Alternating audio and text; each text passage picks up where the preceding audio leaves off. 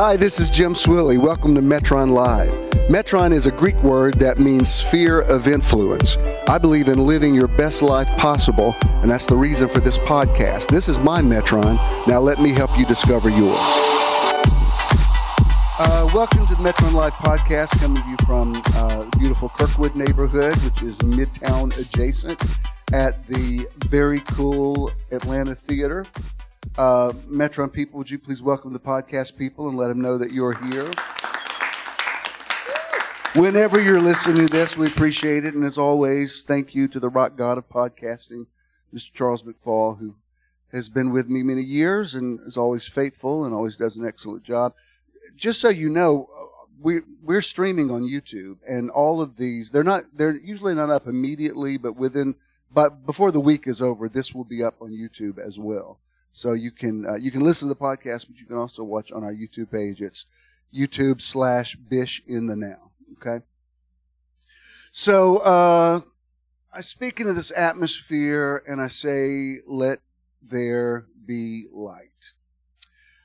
Before I get started on what I want to talk about today, come on in. I want to say a few things that probably I don't even need to. Hey, thank you.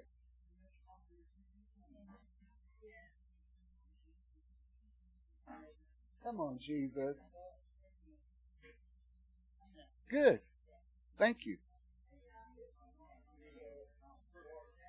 Now, I was to say, Claudette sent me an offering this morning. I thought, well, she's not coming. That's the offer. That's her way of saying, I won't be there. But I was wrong. I repent for judging you wrong.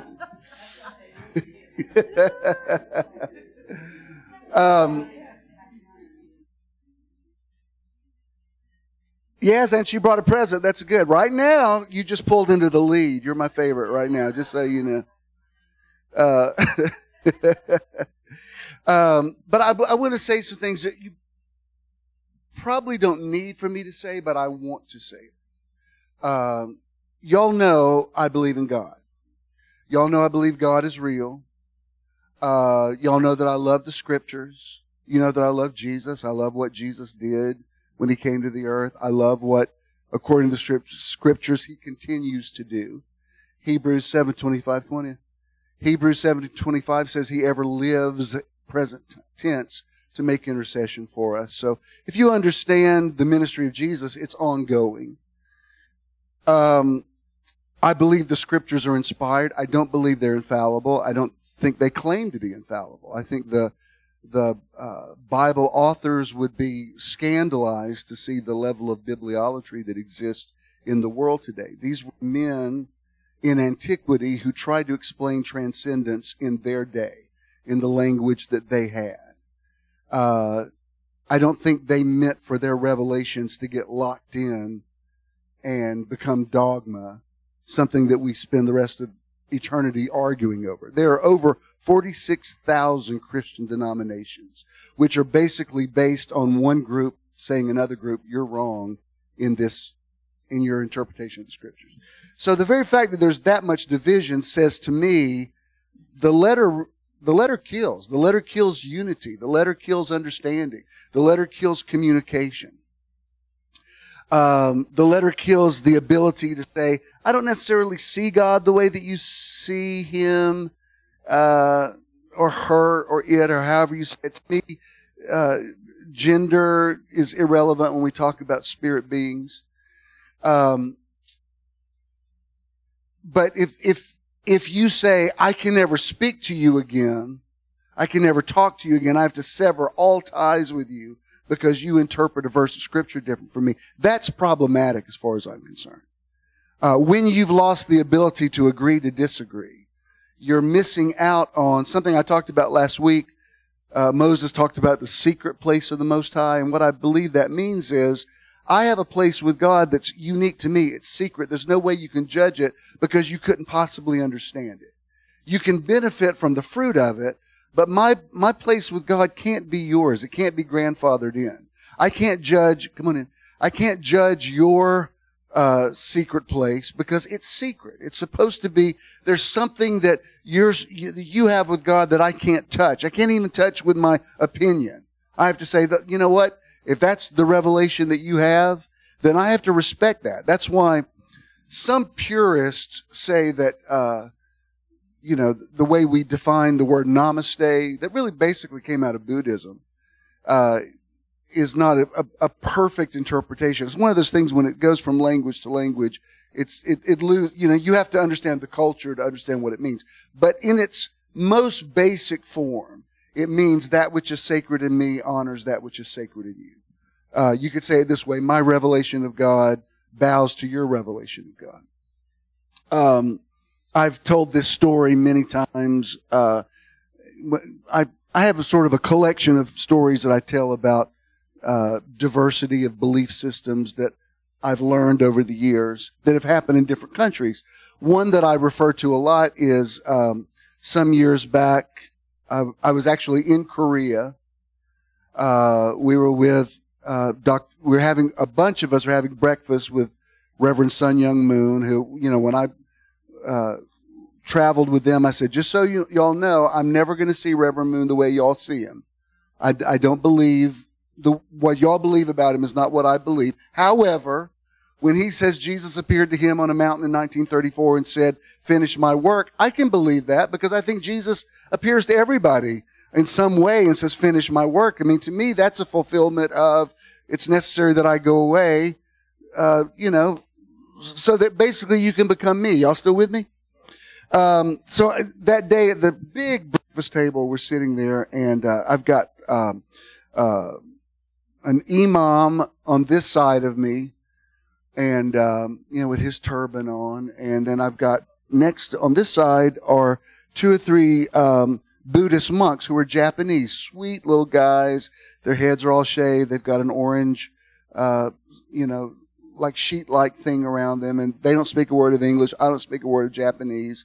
But someone was telling me at the table that what these guys have to go through to become monks is unbelievable. They have to fast for 40 days, and they have to stand under a waterfall for 7 days. They do way more to achieve whatever it is they're trying to achieve than any Christian I ever met. So I was impressed with that, and they just say, even if you don't speak the language, you could tell when somebody's being very loving, and when you looked at them, they were, super respectful. And I'm sitting there, I've got on clerical garb, I've got on a collar, and I've got my cross, and when you, I don't wear it that much now, but when you're not wearing the robe, the cassock, if you're just wearing like a suit, you put the cross in your coat pocket. I can't tell you how many weddings I've done where at the end the photographer says, I've been wanting to do this your cross is crooked. I'm like, no, it's not. It's where it's supposed to be. Get your hands off my cross. But the symbolism is that you wear it over your heart because ideally the bishop is willing to lay his life down for the church. So whatever, that's fine. I understand the whole language of the clerical stuff. It has its place. I'm not against it. But in trying to make conversation with these men, I don't know if you ever talked to somebody that you don't speak a word of their language, they don't speak a word of yours. You automatically start speaking louder because the instinct is, if I just say this louder, they're going to understand what I'm saying, and they're not hard of hearing. They just don't speak the language. And so we're trying to find some common ground, and, there's a lot of smiling and sort of, deferring to.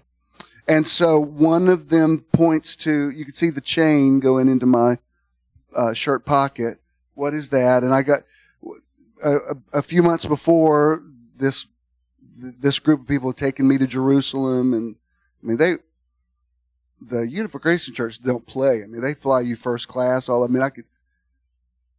Sometimes I think I should have just joined. What was I thinking? But me and my ethics and integrity. I could just be more hypocritical. That's been my problem all along. I could have been much bigger if I just lied more. But anyway, when we were in Jerusalem, I had bought right in the old city, I'd bought a cross. Some of you have seen it. It's big and ornate and sort of looks Greek Orthodox, I think. So he pointed, what is that? So I pulled out my cross, and when I did, these three men in unison just went, oh, and they bowed to the cross, and they stayed that way for several seconds. I'm holding the cross like I'm resisting vampires, and they were so reverent. And I thought, that's very interesting because you're from a completely different belief system. And just for me showing you this symbol of what would be, the ultimate Christian symbol, you're showing so much respect, so much honor to it. I don't know any Christian in my world that would have been that respectful of some Buddhist symbolism. And that really touched me. And it's a series of anecdotes that I've sort of tucked away to remind myself of. I told you about the man in Nigeria that came up to me and, who was Muslim and wanted to pray with me. And I'm pacing back and forth, praying in the Spirit.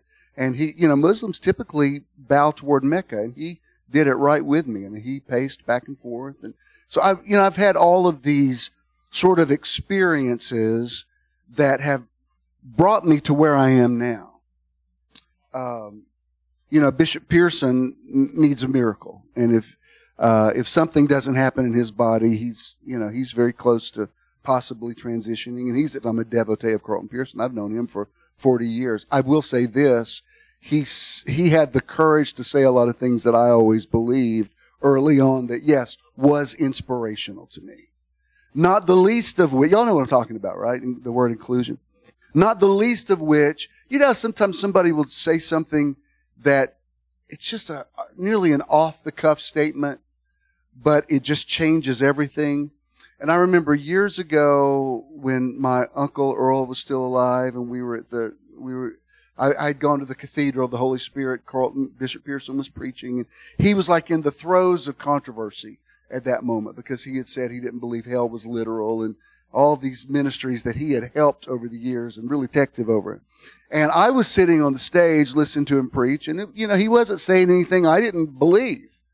I mean, I remember, and I know this is repeat for a lot of y'all, but with what I'm about to say to you, I need to get this on this installation. Y'all good with that?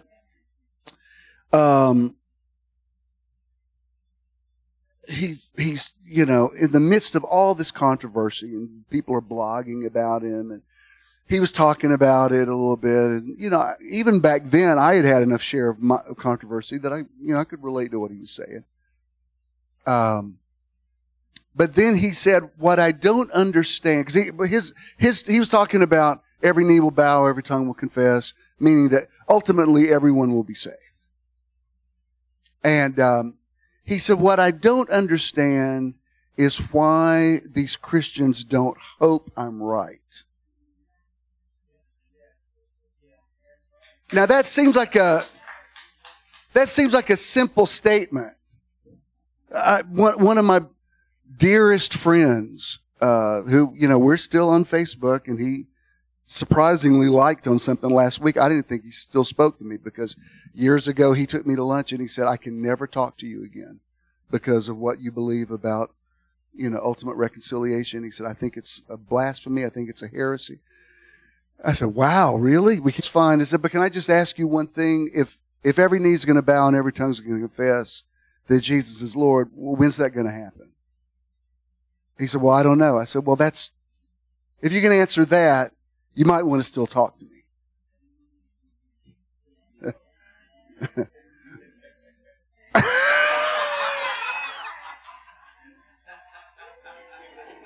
Sonia said, you need Jesus.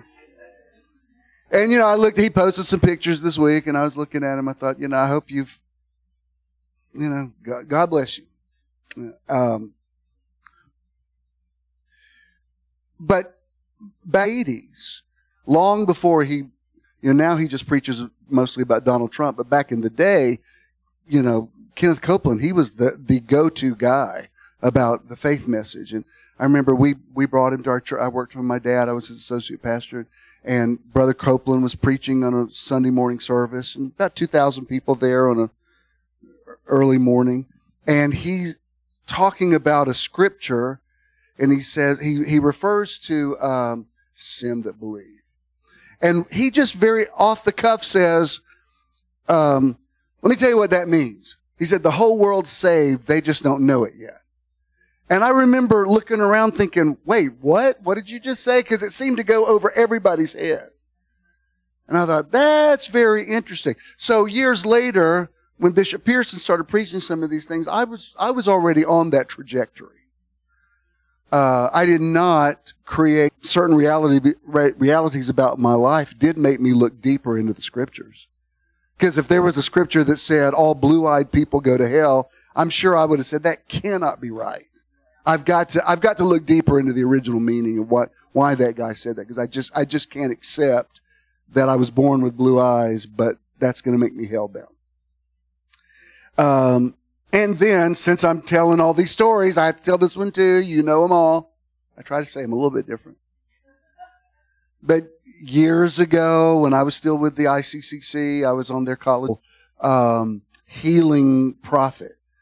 Assuming these stories are not embellished, which I have no way of knowing, but I have heard stories of him, like in foreign countries, praying for 100 blind people at one time and them being healed. And, it's one of these mass meetings, or, 100 people coming up out of wheelchairs. I mean, if all the stories are true, he had more physical healing miracles attributed to him than Catherine Kuhlman or Benny Hinn or some of these names that you would connect with healing ministry. And this is when Debbie and I were married. We were sitting there. He had gone on for a long time. People were jet lagged. Everybody all the ministers sitting on the platform were sound asleep, including my uncle, because we were on, we were jet lagged. And I was my ADD had kicked in he started saying this, and this is a man who knows about the authority of the name of Jesus. He says, the Muslims call him Allah. The Buddhists call him Siddhartha. He starts going through all these names of the different, one of those moments. I'm very sensitive to words. And I know sometimes a word is spoken to me and I think, oh, I will not be the same after I just heard you say that. And he paused for a second and he said, in the microphone, he said, but his name is Jesus. And when he said it, again, kind of went over everybody's head. I asked Debbie, I said, did you hear what he just said? And she says, no, I wasn't listening either. I said, that's universalism. He's not saying all the other groups are lost and are in false religions. He's saying it's all the same thing.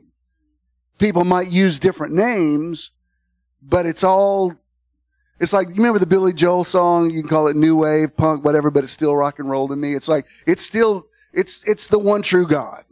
Okay? Y'all know these stories, but I'm at a point now in my journey that I can look back and I can see Spirit was for a megachurch. The megachurch gave me a platform to have credibility. But if this is the last message I speak for the rest of my life, this will be, if something were to happen to me this week, you can say, oh, well, he was born for this, for that thing that he said that day. What is today? September. I know this sounds grandiose, but September 17th. Well, that's why he was born.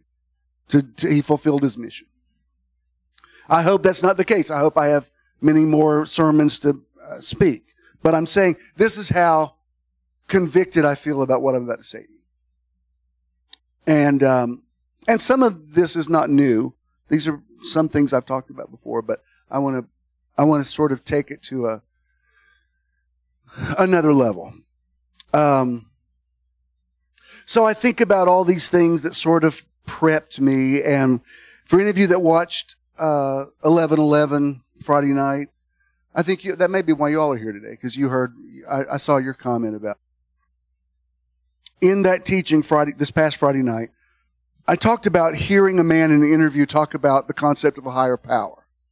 This is one reason I conversed with Jared about this, because he doesn't mind me saying this. He is involved with recovery and speaks at AA meetings. And very familiar, as y'all know, those of you that were here the day that I interviewed him, is very prolific in talking about the 12-step program. And I refer to him a lot. I'll ask something like, what is step so-and-so? Like I think step number 4 is about taking moral inventory. Isn't that right? And that's what I was talking about Friday night. Like finding out, not in a judgmental way, but finding out, why do I believe what I believe? Like what motivates me? So I was talking about the concept, and I'll get to this in a minute, the concept of what exactly is your higher power? Most people say, well, it's God. Well, it may not be. I mean, if your number one motivation in life is to get revenge on somebody that hurt you early on, that's your higher power. That's you think it's God, but what really pulls your strings is that desire to get back at somebody. I'm not saying that everybody that's ever been hurt feels that way, but I've met people who I can tell that's their, the French term raison d'être. It means my reason for existence. And when people say, well, I believe in the God of the Bible, well, which God of the Bible? Because those 40 writers, they're all over the map. Some talk about a God of love, some talk about a God of mercy, some talk about a God of judgment. Moses said, don't shoot the messenger. Numbers chapter 31, he's sending, Moses' idea of God is God was telling him to go into other countries and kill other people constantly. Moses' God was Israel first. And with the Midianites, Moses said, go into that town and kill them all, kill all the men, kill all the women, kill all the animals, kill all the children, unless you find young women that are attractive and that you want to sleep with, save them. Well, that's a very different God than Paul talked about. Paul, for all of his faults, he might have said, I tell women to keep silent in church, but he never said, kill everybody if they're not hot enough. So our Protestant canon is made up of the writings of 40 authors. I don't know how much training you had in the Roman Catholic Church, but the Catholicism includes the Apocrypha, which is another 13 books.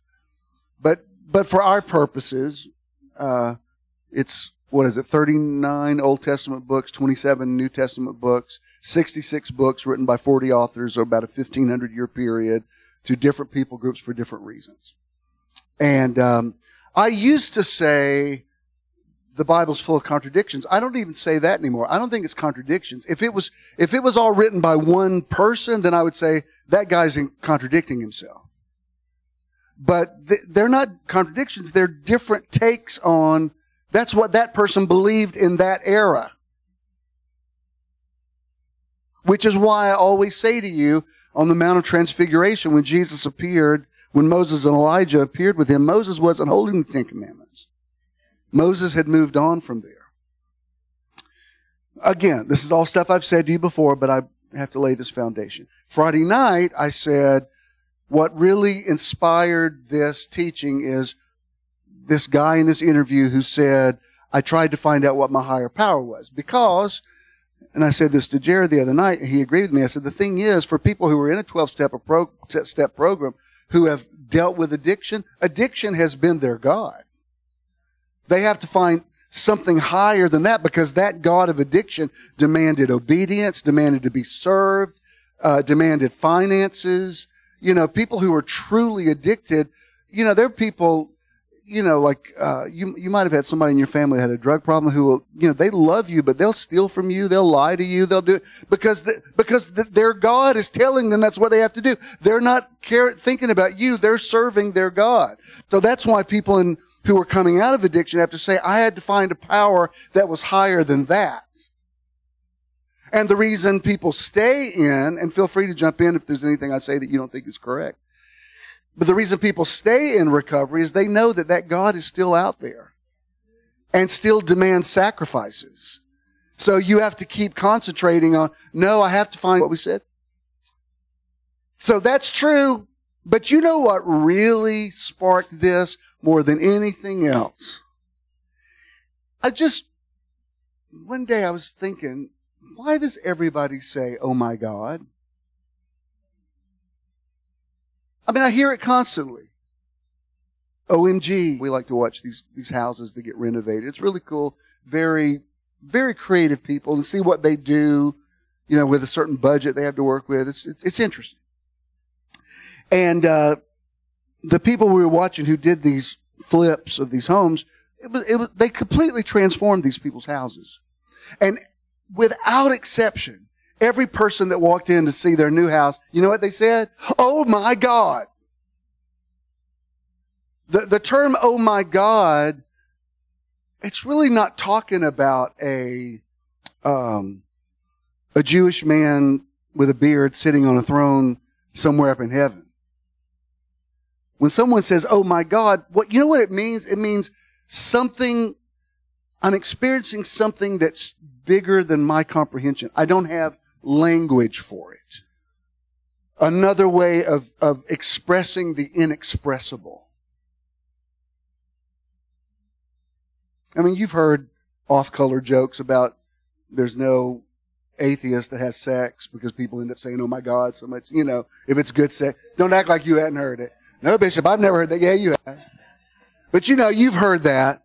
Like, anybody that said, that say they don't believe, if they don't believe in God, why are they saying, oh my, but it's because, oh my God, it's a blanket thing that expresses, when someone says, oh my God, they're not really talking about God in the sense that we would be talking about God as the creator of all things, right? And another thing that came up in our conversation, because where he was coming from with it is in dealing with certain people that he's talked to. Some people take issue with the fact that a 12-step program uses the term higher power. For some people, it's too religious. For other people, it's not religious enough. I think it's brilliant because it basically allows for people to make it into whatever they want to make. When some people say the higher power, yeah, they're talking about Jehovah God revealed through Jesus Christ and manifested the Holy Spirit. Yes, that is what they're talking. Divide people. You know what when the first time I heard Bishop Pearson really, really preach a sermon about reconciliation and inclusion, what my first thought was, really? I thought, oh, that's the ministry of the Holy Spirit. That's, in the last days I will pour out my Spirit on all flesh. Not I will pour out my Jesus. Jesus can be a stumbling block for people. Not Spirit. You could say Spirit to somebody that doesn't believe in the Bible, doesn't go to church, they can get their head around that. Spirit unifies people. When you say Jesus, which Jesus are we talking about? Because Nazis believe they're Christians. Hitler believed he was a Christian and was doing the will of God and killing Jews. The Ku Klux Klan believed they're a Christian organization because they have a white God and a white Jesus. And so, I love Jesus too, but I'm like, which Jesus are we talking about? Because I see things that some people post on Facebook that I look at and think, if that's what a Christian is, then please call me something else. Because I'm nothing like that. That in no way reflects anything that I believe. But the Spirit, you're going to see a man, you're going to see a gender, you're going to see a nationality, you're going to see a belief system, you're going to see Moses' law. I'm leaving so that Spirit can be revealed. And that's why on the day of Pentecost, people from all over the known world were there. But one thing we talked about is the concept of atheism. I said, my problem with atheists is they're just as legalistic and fundamentalist as some old school Bible thumper. They're just in the other direction. But when you're like, I'm an atheist, I'm like, I don't think you are. Seriously, the comedian Bill Maher, who has that show on HBO, because he's an avowed atheist, And he came out with a movie years ago called Religulous. And I went to the theater to see it. And it was supposed to be so groundbreaking. And I looked at it, I thought, about 80% of stuff he said in that movie is stuff I've said in sermons. I don't see what's so groundbreaking about that. I wanted to say, Bill, I don't think your issue is with God as much as it is with crazy people doing stuff in the name of God, killing each other. And I said, if for that, I'm with you on that. Like that's a fair point, but I don't think it's atheism. I don't even have a problem with agnostic. Agnostic means I don't know. I don't think anybody can know. I think agnostic's probably kind of a mature word. I'm agnostic about some things that I used to be absolutely sure of.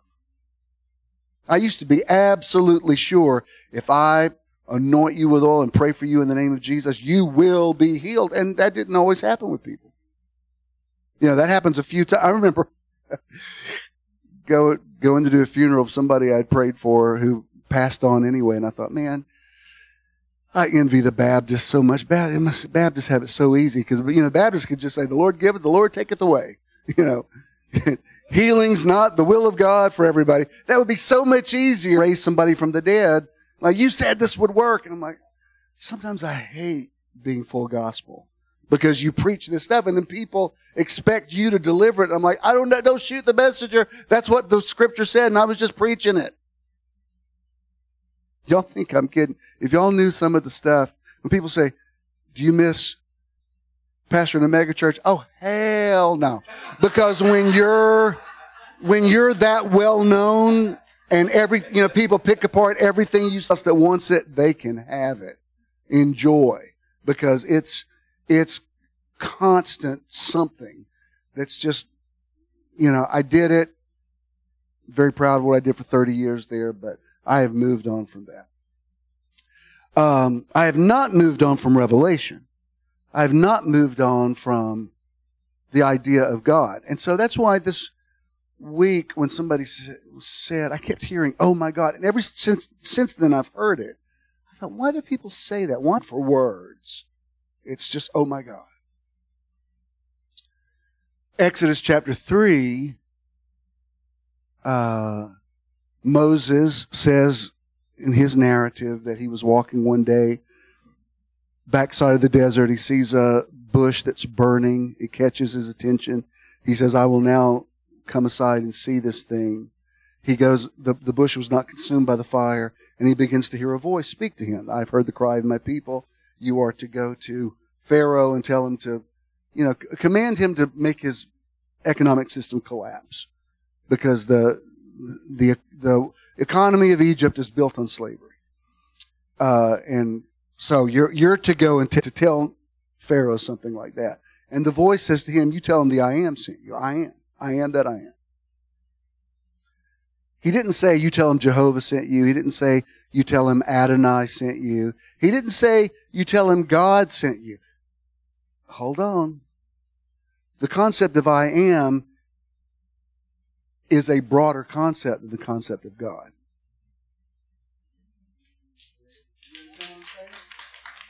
Because when I say God, it collapses into your theological understanding of God. I am implies that I'm not going to give you a name because there's no way you can understand everything that I am anyway. I just am. It's the ultimate name because there's no modifier. There's no definition of it. It's a continual mystery. I am. I am what? Just I am.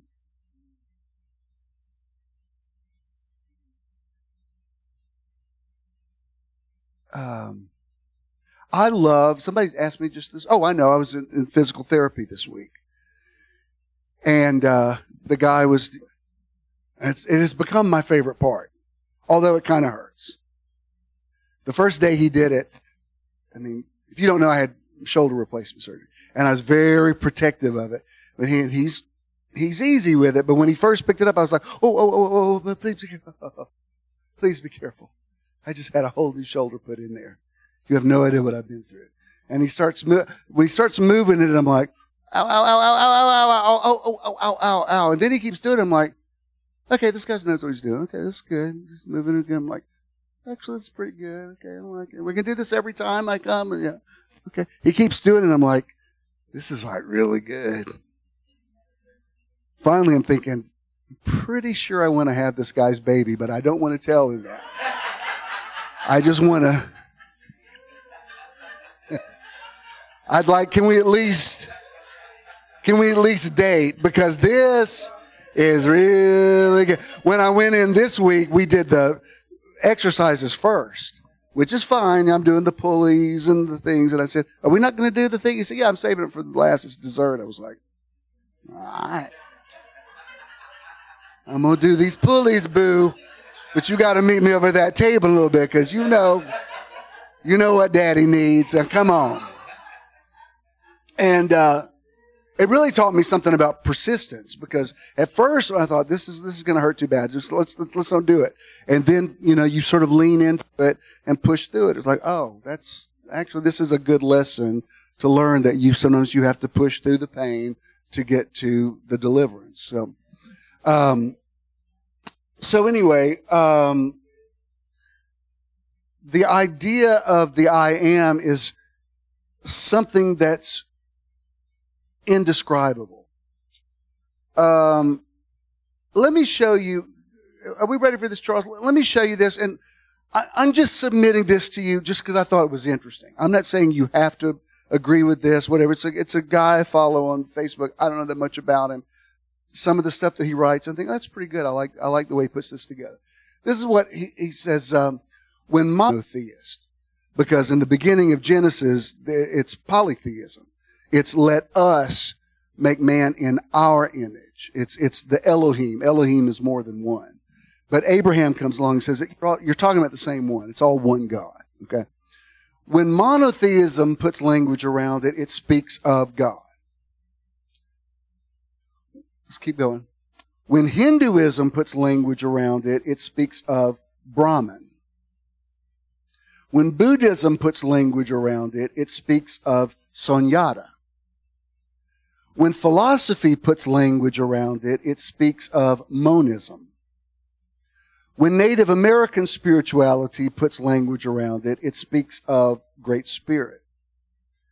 When Advaita Vedanta puts language around it, it speaks of non-duality. When psychology puts language around it, it speaks of transcendence.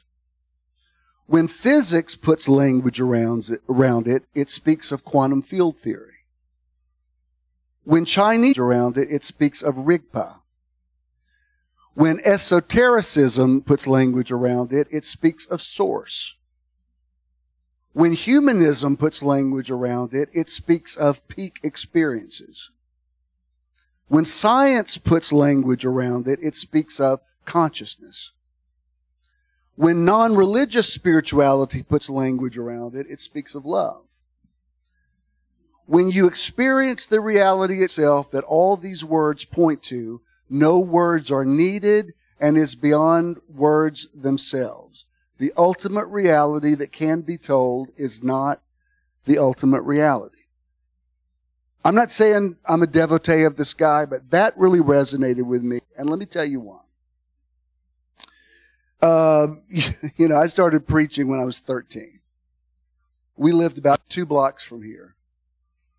When I was in 8th grade, I had many more people in my daily Bible study than are here right now. This is like my groups, my audiences physically are smaller than they've ever been. So I've always when I was a kid and had a treehouse, I would just start talking about God, and neighborhood children would climb up in there and listen to me. I probably told them wrong stuff, but they would listen to me. I mean, I've never doubted that I'm called, because anytime I would talk about God, I've just drawn an audience. And what I had joked about is when I first started preaching, I knew everything. It was beautiful. I don't know where I lost that information, but you should have seen me at 13. I don't know why my dad let me do this. I guess he just let me learn the hard way. But when when I was growing up and my dad would let me preach, he just was hands off. He just let me make my own mistakes, whatever. And once I got that microphone in my hand, I didn't want to give it up. So when I would finish my teaching, I would open up for questions and answers. And because I learned, I memorized scriptures constantly. So it was pretty impressive to see a 13, 14-year-old quote entire chapters of the Bible. For those of you that, were familiar with the Washed by the Word, that's 4 hours of CDs filled. I'm not reading a script. That's all quoted scripture for 4 hours. Open in my lap, I was memorizing scripture. So because I was so precocious, when you start, in the beginning was the Word, and the Word was with God, and the Word was God. There's a certain authority to it. And it sounded like I knew more than I actually did. You ever tried to talk to a parrot or a minor bird because you think they can converse with you? And they're like, hello, hello. You're like, hello there. They don't know. They're mimicking a sound. They're not communicating with you.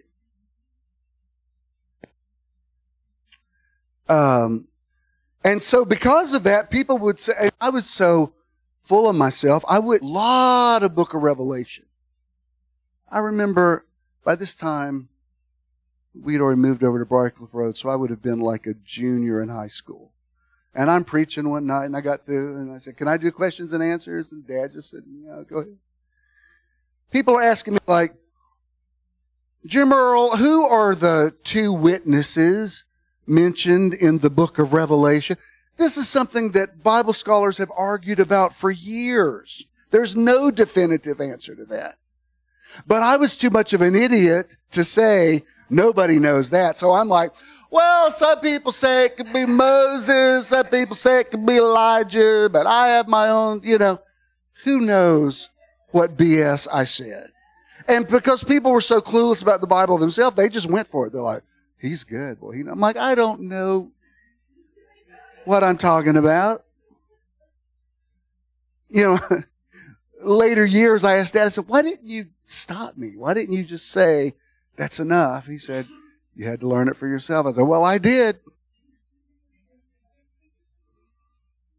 And for all of the complications of our relationship, and we had much complication, he also depended on me. Like, this is back in the charismatic days where there was lots of prophecy and lots of tongues and interpretation. And anytime somebody gave a message in tongues in church, my dad would always look at me like, and I'd be like, because he's wanting me to interpret it. Because I would just go for it. How many messages you got? Bring it on. You got another one? Okay. For thus says the Lord. You want to go? I can go. And so my dad he depended on me for that. Like, you got this. And I could tell you stories about that would be amusing. But anyway, here's the point with this. I can talk about these ethereal things, but if I don't bring you something that is workable in your own life, then all I've done is just, pontificated. If there is such a thing that it's true that Jesus led captivity captive and gave gifts unto men, I am a pastor. Just yesterday, we spent most of the day binge watching something on Netflix, and we left and got lunch and came back, whatever. But the whole time I'm there, I'm pastoring people constantly. I'm watching TV, but every about 10 minutes I get a text from somebody, please pray for so and so, So that I'm sure, whenever I do go, I'll be like on the bed. And somebody will say, hey, before you go, could you pray for them? Okay, I'm about to go. And I know, but could we just squeeze one more prayer out of you before we go? Because most of the people who texted me yesterday are people I have not seen in years, who still consider me their pastor. I'm like, I don't think I'm your pastor. If I haven't seen you since 1993, I don't think I'm your pastor still, because I know you haven't tithed since 1993. And, but people are, no, after we left church now, we never went anywhere else. He know, cause he the only one. I'm like, no, I don't want to be the only one. That was a Color Purple reference I did for Claudette. I always remember you laughing about with, I don't do it much anymore. It's a different time now. I understand. But, Sophia's laugh at the table. You remember when they thought she had she wasn't listening, and she starts going, and Mr.'s dad says, played by Adolph Caesar, goes, well, the dead has arisen. Yeah, that's fun. I was talking about how when you think it's the end, something comes up out of you, you start going, if you never saw The Color Purple, you don't know what I'm talking about. Anyway, I haven't referred to that in a long time. That was strictly for you. But here's the point of saying all of this. I'm a pastor, so I want this to make sense for you in your personal life. And here's the point of saying all of this.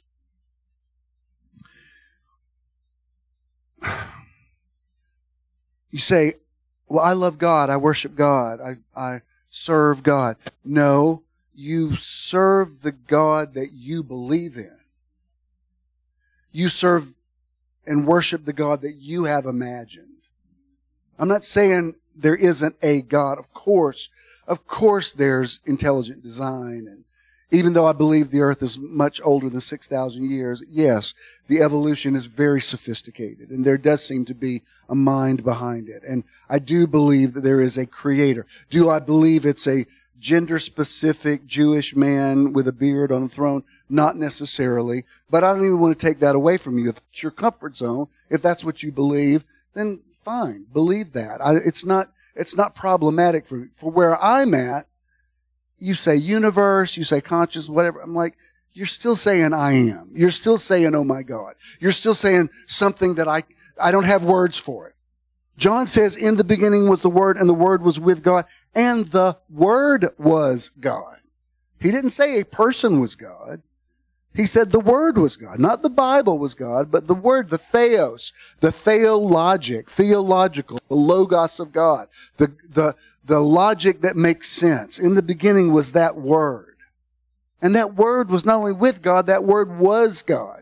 If you need something with a face and fingers and toes and that, fine. If that's where you are, and I don't mean that I'm not casting any shade. I'm just saying, I don't need anthropo,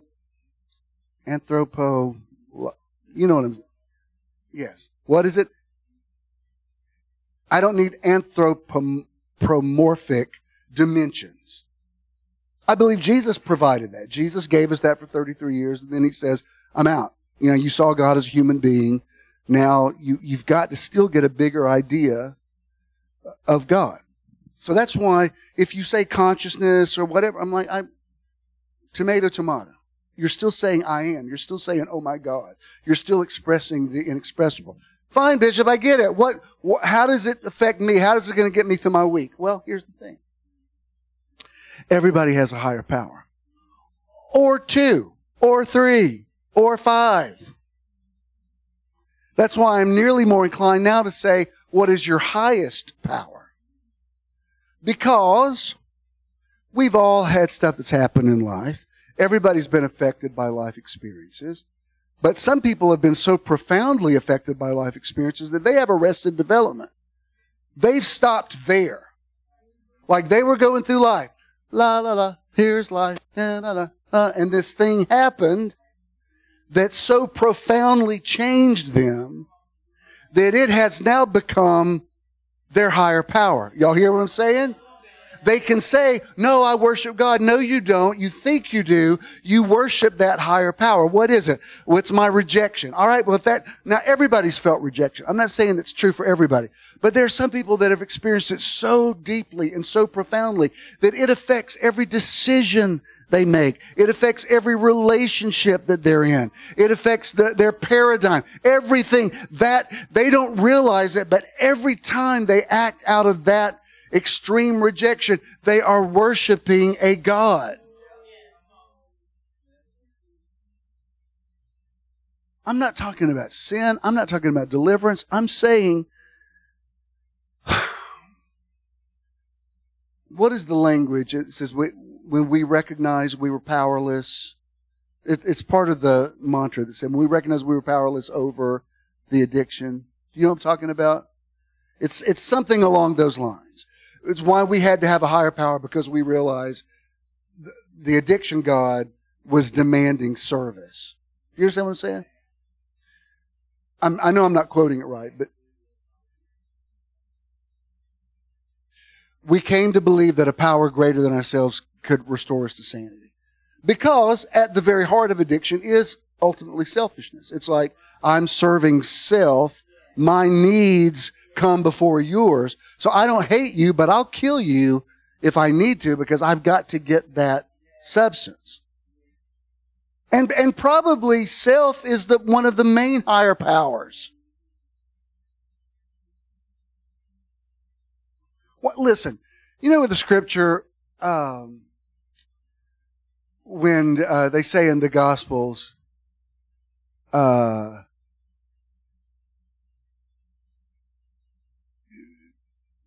like a day of judgment, in theory, and they say, but Lord, we did all these things in your name. We healed people. We cast out devils. And he says, but depart from me, because I never knew you. And before I knew how to rightly divide the scriptures, that passage used to really scare me. Because, you know, you think, well, if you're doing all those things, that means you're okay, right? But, you know, Paul comes along and says, if I prophesy or give my body to be burned as a martyr, if I have not love, it doesn't profit me anything. So there are people who go through the motions of spirituality, of Christianity, of biblical whatever, but they don't know God and God doesn't know them. God knows all, but you know what I mean. Like there's no real relationship.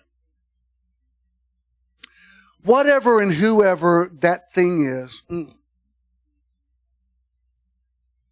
that thing that still, after all of these years, still speaks to me and in me. I don't know how to make it happen.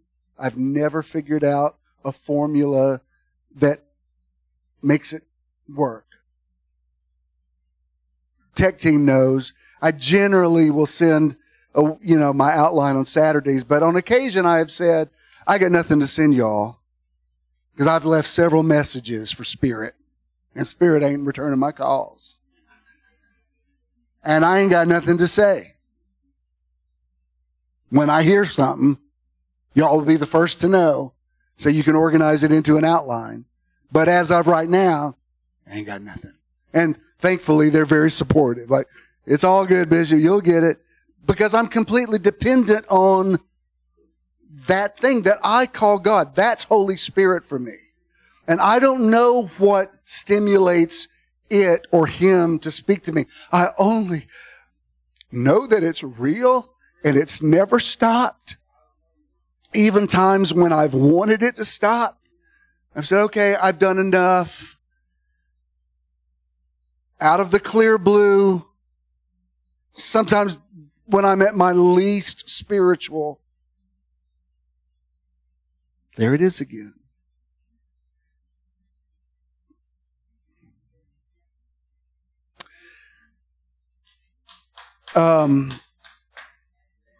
There's years ago, I was talking to Reba about this when she was here last year. I said, there's a song you wrote. It was on your Dreamin' album. I don't need a t-shirt. Came out in 1980. I remember buying that album. And there's a lyric in it, because she does this thing where she's not wanting, it's like a dressing room sketch where she's not wanting to go on and sing, but God begins to speak to her like, I've called you to do this. And the line goes, because she keeps talking about how much I want to quit and I'm going to leave and go out the back door. Whew. It says, somehow I keep remembering things I've tried hard forgetting, like words you placed within my mouth you thought only I could say. Man, that line, I told us, Reba, you have no idea how many times that lyric has kept me in the ministry. Because there was so much about the ministry that I really hated. I mean, I just did. And, but that thing, you say, that's God. I don't know. I guess it's God. If you had asked me when I was 13, I would have told you for sure it's God. Now I'm like, it's mysterious. I nearly don't to try to define it too rigidly disrespects it.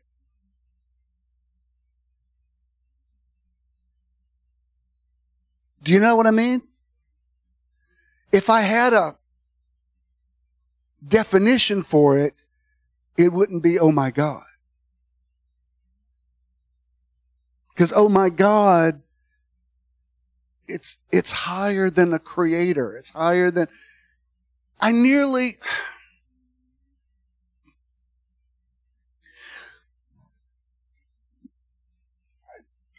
it's like I want to shut up about it right now because it's like something about it is so sacred that it's like it says, don't say anything else about it because it's unknowable. It's undefinable. Things that you know too well, you can manage. You can manipulate.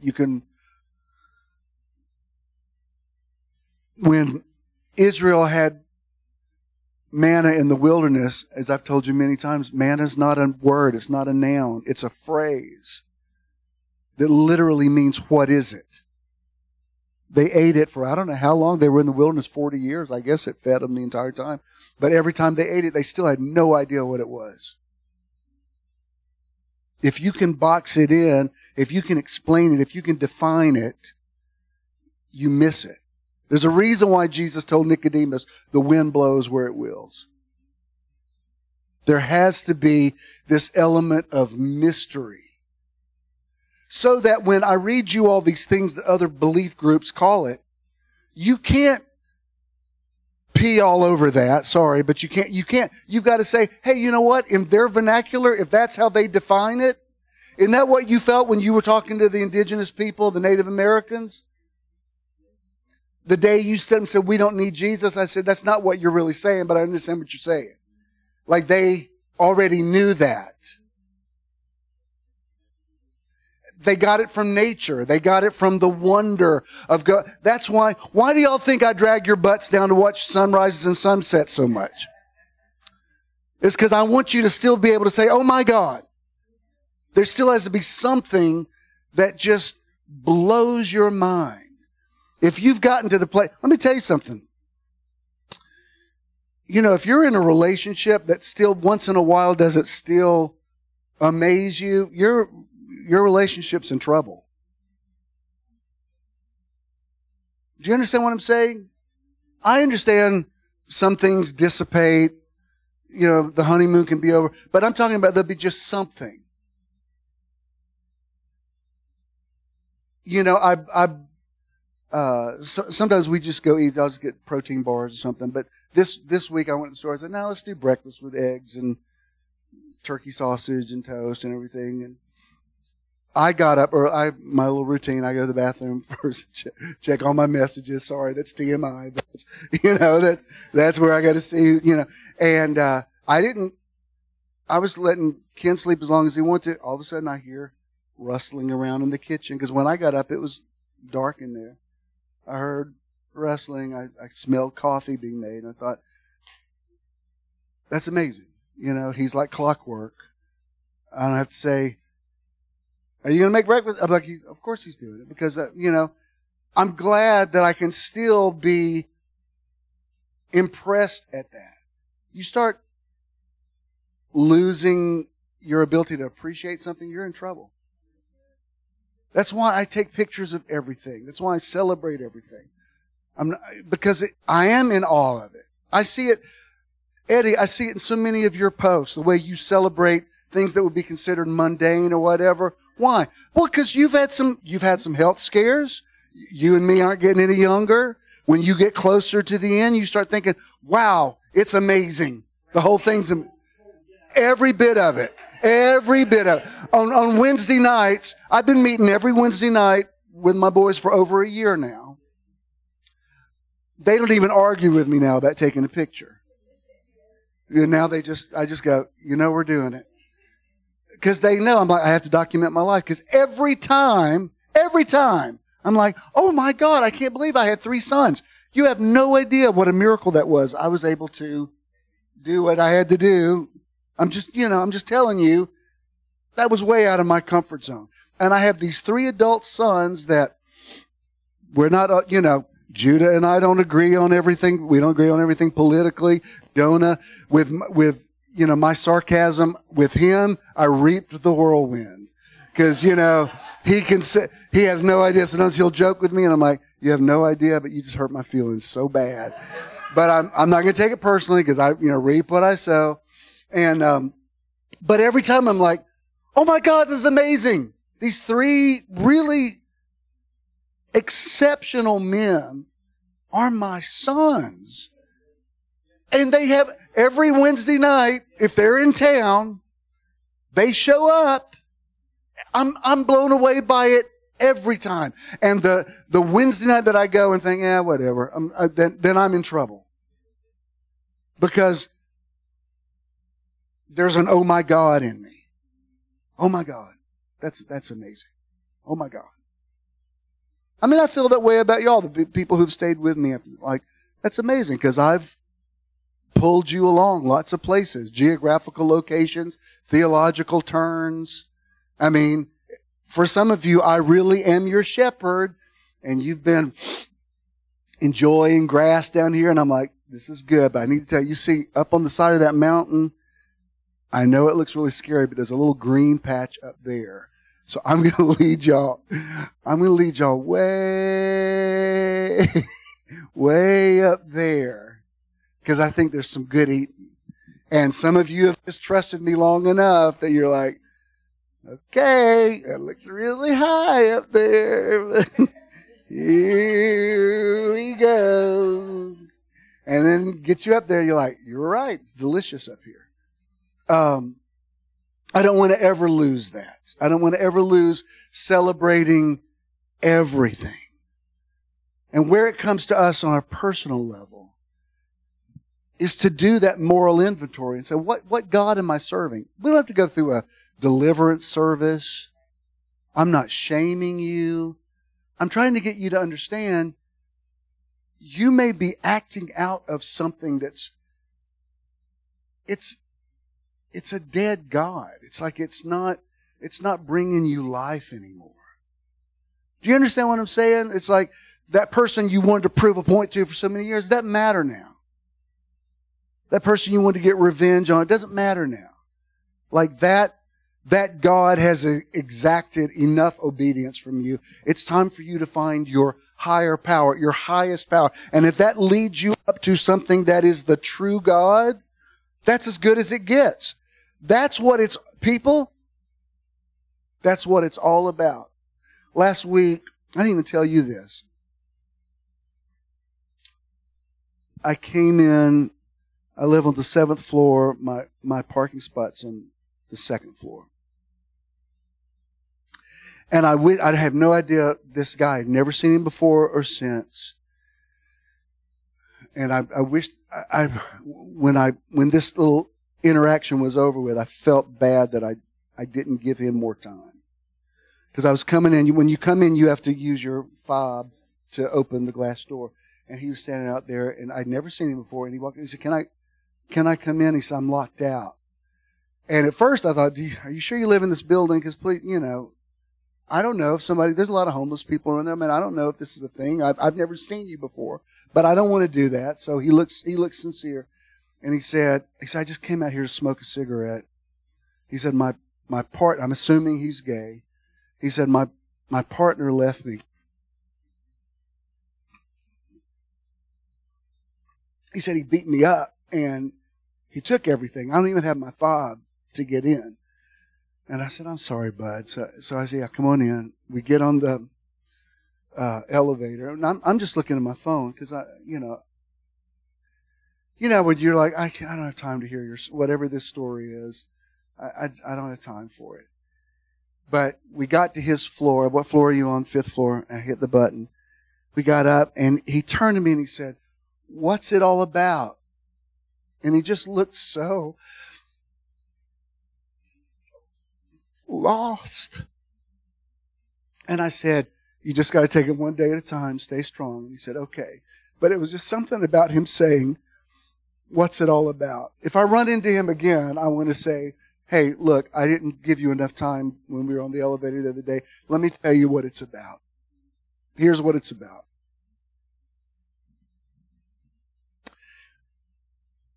It's kissing all those frogs till you find Prince Charming. And I'm not talking about human relationships.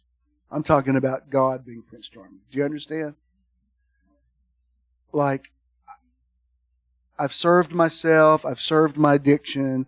I've served my anger. I've served my need for revenge. I've served my this. I've served my that. The true God says, I'll have no other gods, plural, before me. And I don't have to renounce anything. I don't have to go smash a calf somewhere. I just need to say, you know what? That God is not giving me what I need. I'm going to find something higher than that until I find my highest power. You want to know why you were born? You were put here for some reason to go through everything you've gone through to find out, well, that's not it. Well, that's not it. Well, that's not it. Here it is. To where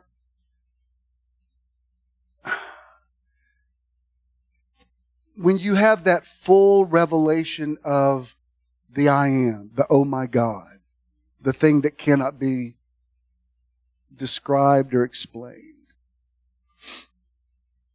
you just integrate into it. You don't worry about death. You don't worry about anything. You're just like, there it is. And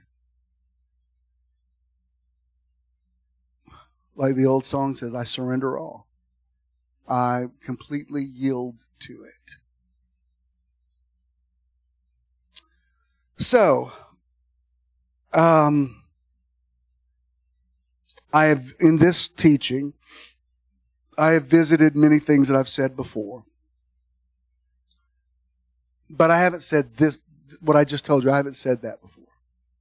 And that's what I want you to get today. No shame, no judgment, no pointing of the finger, because I've had to deal with my own. I know what it's like to have an ego that becomes such a God in your life that it's a hard taskmaster to do things out of ego that you don't even, why am I even doing this? Why am I even proving this point?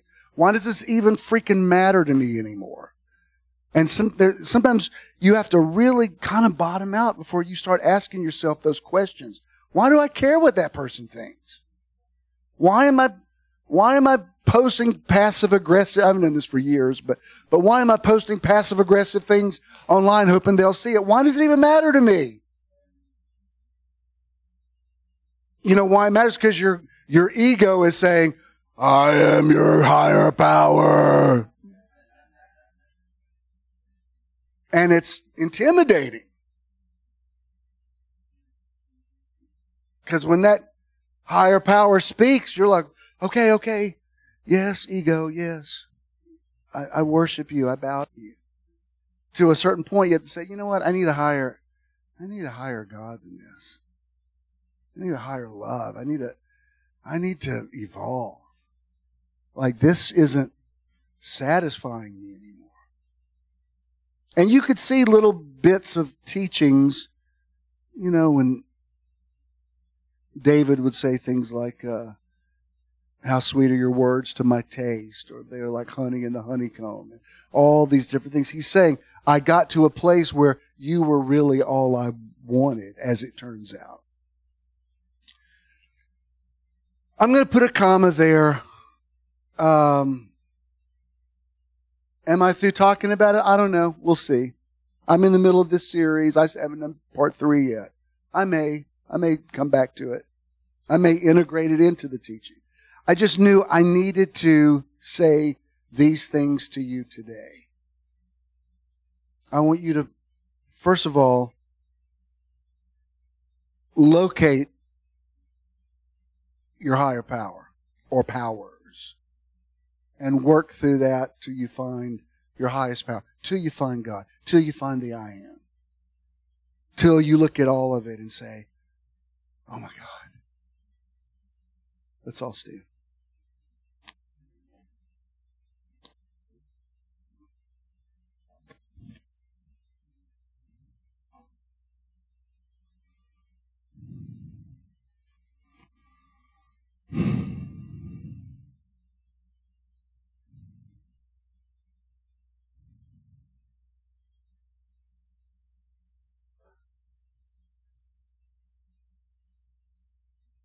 What would you hear? The thing that you questioned today or pondered, I think they're writing for Paul pondered those same things even toward the end of his life. He said, not as though I didn't comprehend it. Yeah. He said that I just press on. He said that I might know him. You would think Paul knew everything about him. He said that I might just know him. Exactly. I would be persuaded. So he pondered all these things. Absolutely. What is this thing we call the higher source God? And Paul wrote about his business. Mm-hmm. What'd you hear? I just heard that song, Climb Every Mountain. Mm-hmm. Mm-hmm. You heard Jamie Foxx sing with Barbra Streisand? Yes. So good. They really capture What that song is about. Yeah. Avery, what'd you hear?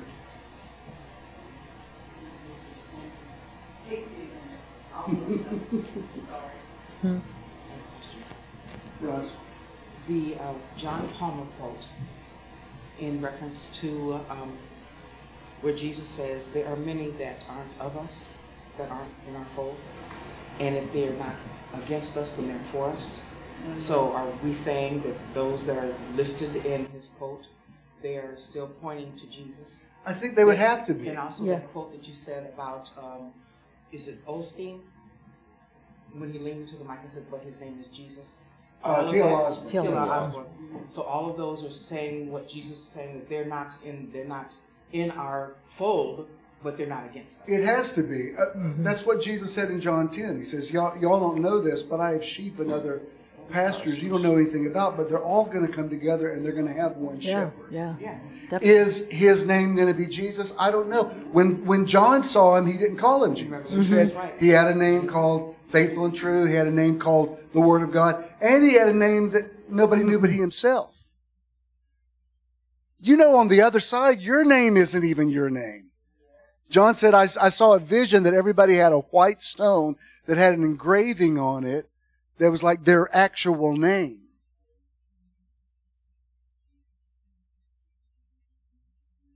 Yeah. And on that note, I think everything that we overcome will lead us. It has direct connection with that name. No doubt. Mm-hmm. That's why,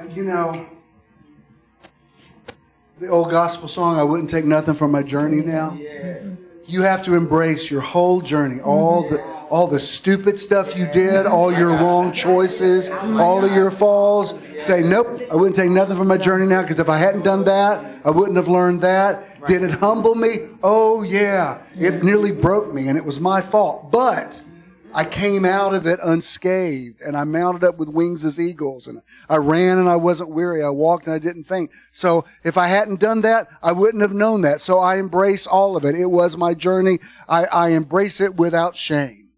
Sonia?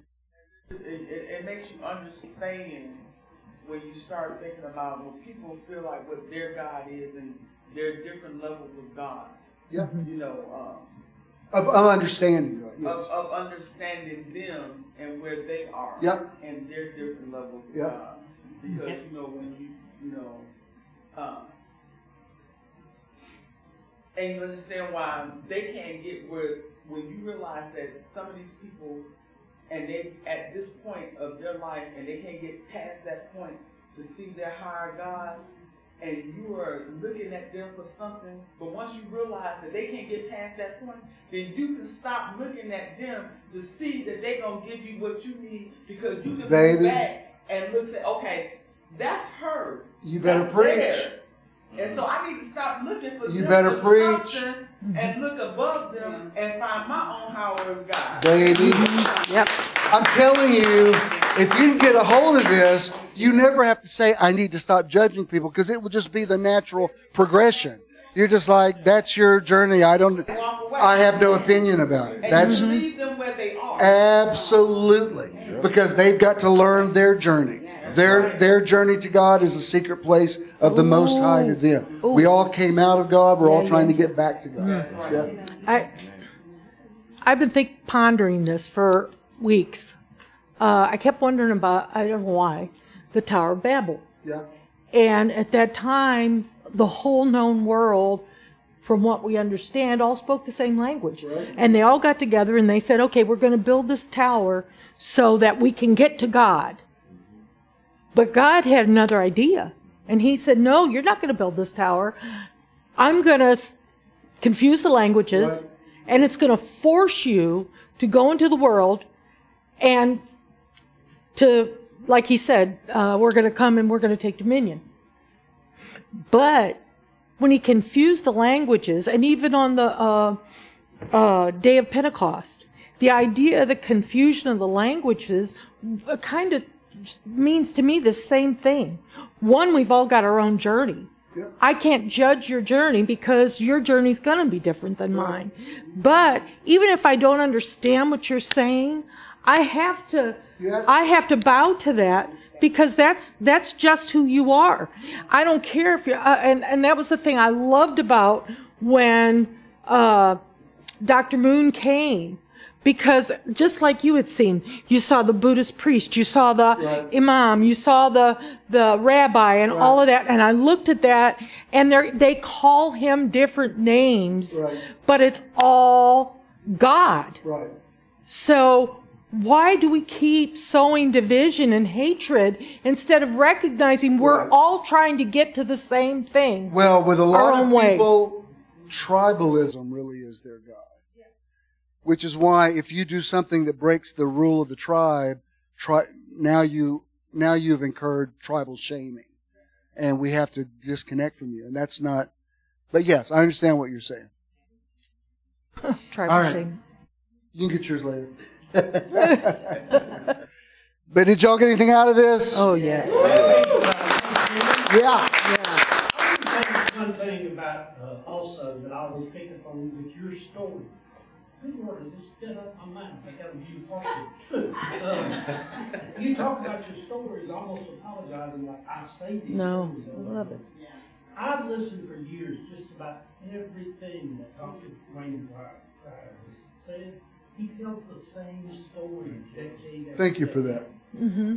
They're his stories. Mm-hmm. They never lose their power. No. Thank you. Those stories, that's your kryptonite. Thank Don't you. never apologize for them. Tell them until on your deathbed, tell somebody one of your stories. All right, y'all sit down. I got some stories I want to repeat. No, I appreciate that, and I receive that. Exactly.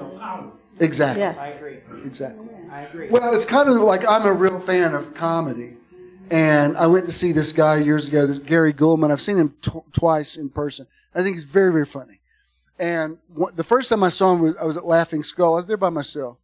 And it was kind of a tough crowd. And he said, I don't know what else to say. He said, does anybody know any of my stuff? Would you like me to do? I said, yeah, do the thing about, he does this whole thing about cookies. That's very funny. I said, yeah. And I was familiar with his stuff enough that, I said, yeah, do that thing. And then he kind of got in the zone, and I met him afterwards. He said, man, you saved my butt tonight. I said, no, I love your stuff. I've heard you tell that stuff over and over again, but it makes me laugh every time. It's very funny. So thank you. I received that. Charles, can we play the outro of this, please? Do you have that?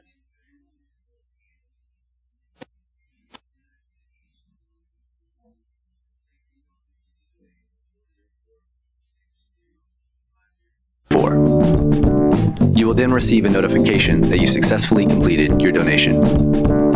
You may also visit bishinthenow.com and click the support tab to give there as well. When you contribute to Metron, you're also donating to the charity or organization of the month. Thank you for your investment into Metron. If you have a check, make it to JESM, and you can give it to Colonel or Avery. They'll put that in. And if you have cash, just pay it forward and bless somebody. I speak clarity over you and perception and priority and whatever has been stirred up today that you needed to hear, that you will respond proactively to it. And I send you forth with grace today. I bless your unique journey, your secret place of the Most High. That which is sacred in me honors that which is sacred in you. And in the name of the I Am, I bid you peace. Peace. See you next week.